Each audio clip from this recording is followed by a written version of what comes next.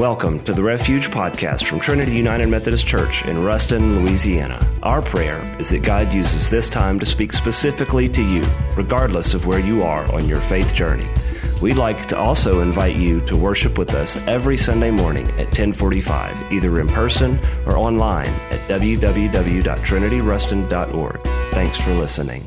Well, this is my last Sunday with you, and I have some real mixed feelings about that, but I'm excited for you. I'm excited for the future of our church, for the new leadership that's coming in. I think you're going to love our new youth director, our new children's director, and I think you're going to certainly love our new pastors, Pastors Doug and Chris. And I'm going to be talking about that a little bit in my sermon this morning. But let's begin, first of all, by joining together in prayer. May the words of my mouth and the meditations of our hearts be acceptable in thy sight, O Lord, our rock and our redeemer. Amen. A few years ago, my wife Kathy and I were driving in the Houston area when we came across a bumper sticker that read, "I'll keep my money, you keep the change." I'll keep my money, you keep the change. Now, that bumper sticker was obviously directed against a campaign slogan that was popular at the time. How many of you remember when Barack Obama first ran for president in 2008? Do you remember that campaign slogan, "Change you can believe in"? Well, that bumper sticker, "I'll keep my money, you keep the change," certainly expresses the sentiment of a lot of people today when it comes to change. Most of us don't like change. I certainly don't. Every time my wife rearranges the living room, I usually say to her, "Honey, why do we have to keep moving the furniture around? Why can't we keep it in one place?" Now, as uncomfortable as change may be, though, it's a fact of life. To live is to change. People and organizations and institutions which refuse to change become extinct. Now, I'm not suggesting that all change is good. Some change can be debilitating and even destructive. But you know, change isn't necessarily a bad thing. This is particularly true when it comes to a change of leadership. In our scripture reading this morning that Marie shared with you from Deuteronomy chapter 34, we find that the Israelites were experiencing a profound change in leadership. You see, Moses had been their leader for 40 years plus. And now, just as the Israelites were preparing to enter into the land God promised them, Moses was dying. Moses was dying. You see, Joshua had been ordained to succeed Moses. And you know, that must have been quite a transition for the Israelites to make. To move from Moses to Joshua. I'm sure, though, as traumatic as it was no more traumatic than the change that a lot of churches have to experience after a long pastorate. Now, I'm sure that there were probably some Israelites who thought to themselves that they were doomed because they no longer had Moses to lead them.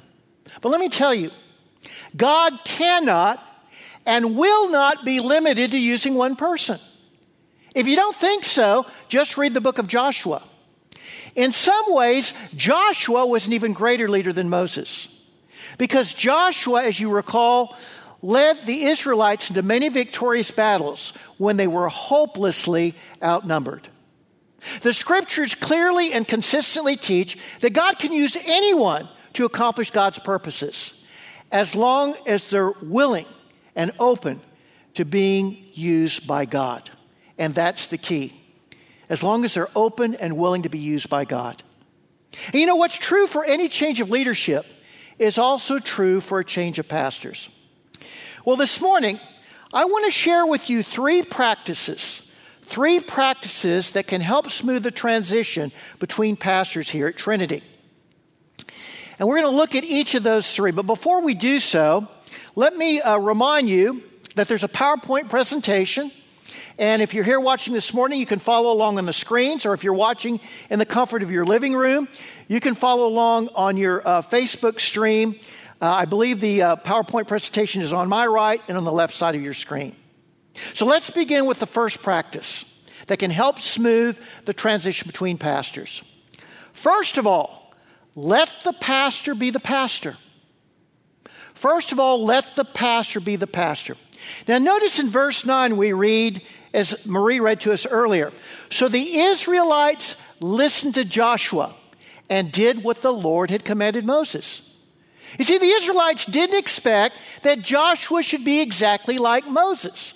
Joshua had a different leadership style than Moses, but God was able to work just as effectively through Joshua, despite their differences. You know, I'm often amused at how many churches demand that their new pastor function exactly like the old pastor.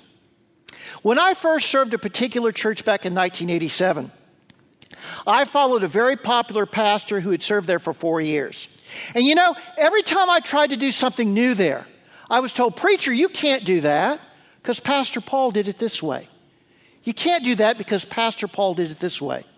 I was constantly being told that everything had to be done exactly like the former pastor. And you know, it really set back the ministry of that church for several years until I could finally earn the trust of the people. Let me ask you, how many of you remember the story of David and Goliath? Surely you remember that story. Raise your hands. You should have learned that in Sunday school and vacation Bible school. But you know, when David first approached Saul and told Saul he was going to fight Goliath in combat, Saul urged young David to put on Saul's battle armor. And he even dressed up David in a suit of armor with a bronze helmet. But David found the armor wouldn't fit. David told Saul, I can't go in these because I'm not used to them. I can't go in these because I'm not used to them. So David took off the armor, picked out 5 smooth stones from a stream, and brought his sling. And the rest, as they say, is history. Now the point is, David had to fight Goliath his own way. He couldn't do it Saul's way. And the same is true for your new pastors, Pastor Doug and Pastor Chris. You see, they have to fight the spiritual battles their own way. Don't force them to be something they're not. You know, don't expect Doug to be me or to be Fred Weidman or something he's not. The pastors have to be allowed to fight the spiritual battles their own way. Don't force them to be something they're not. Joshua couldn't be Moses. David couldn't be Saul. And Elisha couldn't be Elijah. God uses all of us in unique ways because our skills are unique. We're not all the same. We all have different strengths. So, celebrate Doug and Chris's skills and allow them to use them for the glory of Christ. And you'll share a powerful ministry here together. So, let the pastor be the pastor. Don't second guess them. Because I'm thoroughly convinced that God has sent Pastor Doug and Pastor Chris here. So let the pastors be the pastor. And that brings us to the second practice that can help smooth the transition between pastors. Second, assist your pastors in the ministry. Assist your pastors in the ministry. Now, while Doug and Chris do possess some unique skills for ministry, don't expect them to do everything. They're only human, and they're going to need your help. They can't do it alone. You may recall the time that Moses' father-in-law, Jethro, once gave Moses a timely piece of advice. Jethro had noticed how Moses was acting as judge for all the Israelites who came to him with disputes. Jethro told Moses, what you're doing isn't good. You're going to wear yourself and the people out. The work's too heavy for you. You can't handle it alone. Then Jethro told Moses to find God-fearing leaders who were capable and honest, and have them judge the minor disputes. Then he told Moses, but you hear only the most difficult cases. That will make your load lighter because they'll share it with you. You'll be able to stand the strain, and all these people will go home satisfied. You see, Doug and Chris can't carry out the ministries of the church alone. They're going to need your help. And by the way, before I forget, if you have suggestions to make for Pastor Doug and Pastor Chris's ministries, be prepared to help them carry them out, or else keep your suggestions to yourself. To do otherwise will be setting them up for failure. You see, the pastor is like the coach of a team. No team in their right mind ever expects their coach to get out on the court and play. You see, Doug and Chris can train and equip you, but you have to get out on the court. Doug and Chris have some great ideas and leadership skills, but they can't effectively lead if you won't listen to them and carry out the ministries.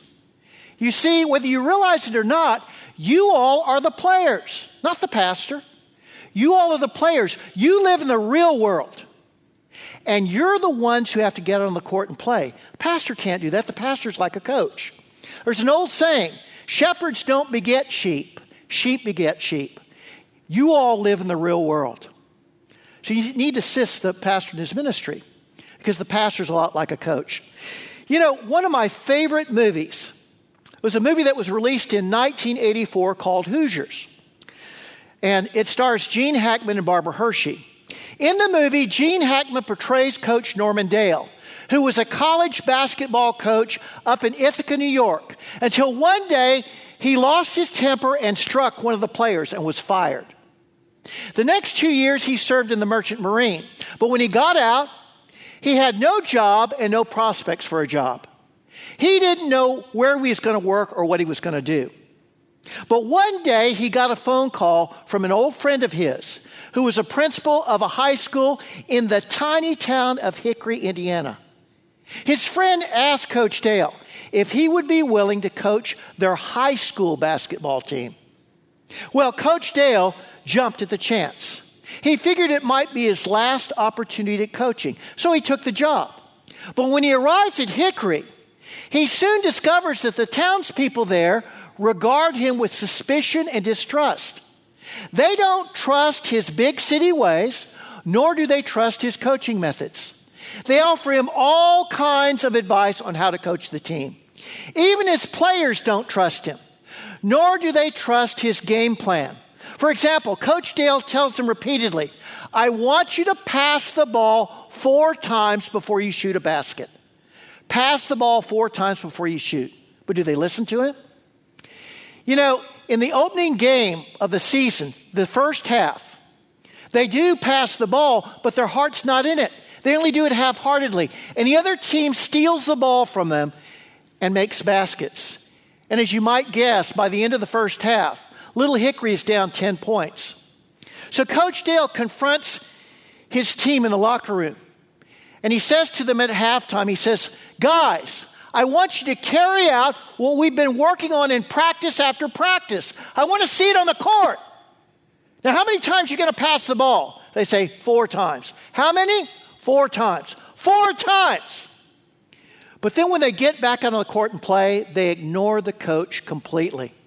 One of their star players, a young man by the name of Ray, ignores the coach. He refuses to pass the ball. He thinks he knows more than the coach. He just dribbles the ball down the court and shoots. Dribbles the ball down the court and shoots, but he never passes the ball. In fact, Coach Dale shouts at him, Ray, set it up, pass the ball. But does he listen to the coach? No. He continues to just dribble the ball and shoot. And as you might guess, Coach Dale takes Ray out of the game.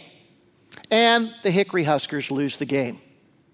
After the game's over, Coach Dale again confronts his team in the locker room. Only this time, he says to them, I'm only going to say this once. You have the weekend. I want you to think about whether or not you want to play on this team or not. Under the following conditions. When it comes to this team, what I say is the law. Absolutely and without discussion. And then Coach Dale looks at Ray, and he gets up, and he walks out. Fortunately for the Hickory Huskers, they start listening to their coach. And guess what? They start winning games. And because another star player returns to the team, they win even more games. They win so many games that they make it to the playoffs. They win their sectional finals. They win their regional finals. They win their divisional finals. In fact, they even managed to make it into the 1953 Indiana State High School Championship game. They square off against a high school more than 20 times larger than they are, called South Bend. I know because I did the research.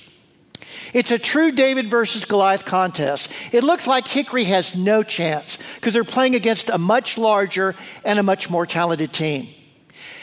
But in the closing seconds of the game, miracle of miracles, Little Hickory makes the winning shot to win the 1953 Indiana State High School basketball championship game. Now, why do I tell you this story? Well, simply this. What's true for a basketball team is just as true for a church. No church will ever be successful unless it follows the instructions and directions of its pastor, any more than that basketball team would. God has sent pastors Chris and Doug here to be the pastors. And they're here to provide the leadership. And we need to work in partnership with them because they can't do it by themselves. You know, it doesn't matter how talented we may be, how smart we may be. It doesn't matter how wealthy, how beautiful these buildings may be or this campus. And it is beautiful. None of that matters if we don't follow the directions and guidance of our pastors. So you need to let the pastor be the pastor. Don't expect him to be something they're not. And assist them in the ministry here because God has sent them here. So follow their guidance and their directions. Let the pastor be the pastor and assist them in their ministry. And that brings us to the third and final thing that I want to talk about. The final thing that we need to practice if we're going to smooth the transition between pastors. Last but by no means least, pray for your pastors. Last but by no means least, pray for your pastors. Pastors Doug and Chris are going to need all the prayer they can get. I know. I've been there. Being a pastor is no easy task. If you don't think so, you try it. You try it. No one can pastor a church in their own strength. If they try, they're doomed to fail. Only the strength of Christ can empower and enable the pastors to face and overcome whatever challenges may come their way. The Apostle Paul knew this. That's why he once wrote to the Thessalonian Christians, brothers and sisters, pray for us. Brothers and sisters, pray for us. So, pray every day for Doug and Chris that God will equip them for the challenges here and that Christ will supply them with the spiritual wisdom and discernment to provide the leadership that Trinity United Methodist Church needs. Well, in conclusion, if we want to see a smooth change in leadership, let the pastors be the pastor. Help them in their ministry and pray for them constantly. Whoever has the ears to hear, let that one hear what the Spirit says to the church. Amen. Thanks for listening to the Refuge Podcast. To find out more about the Refuge and Trinity, visit us online at www.trinityruston.org.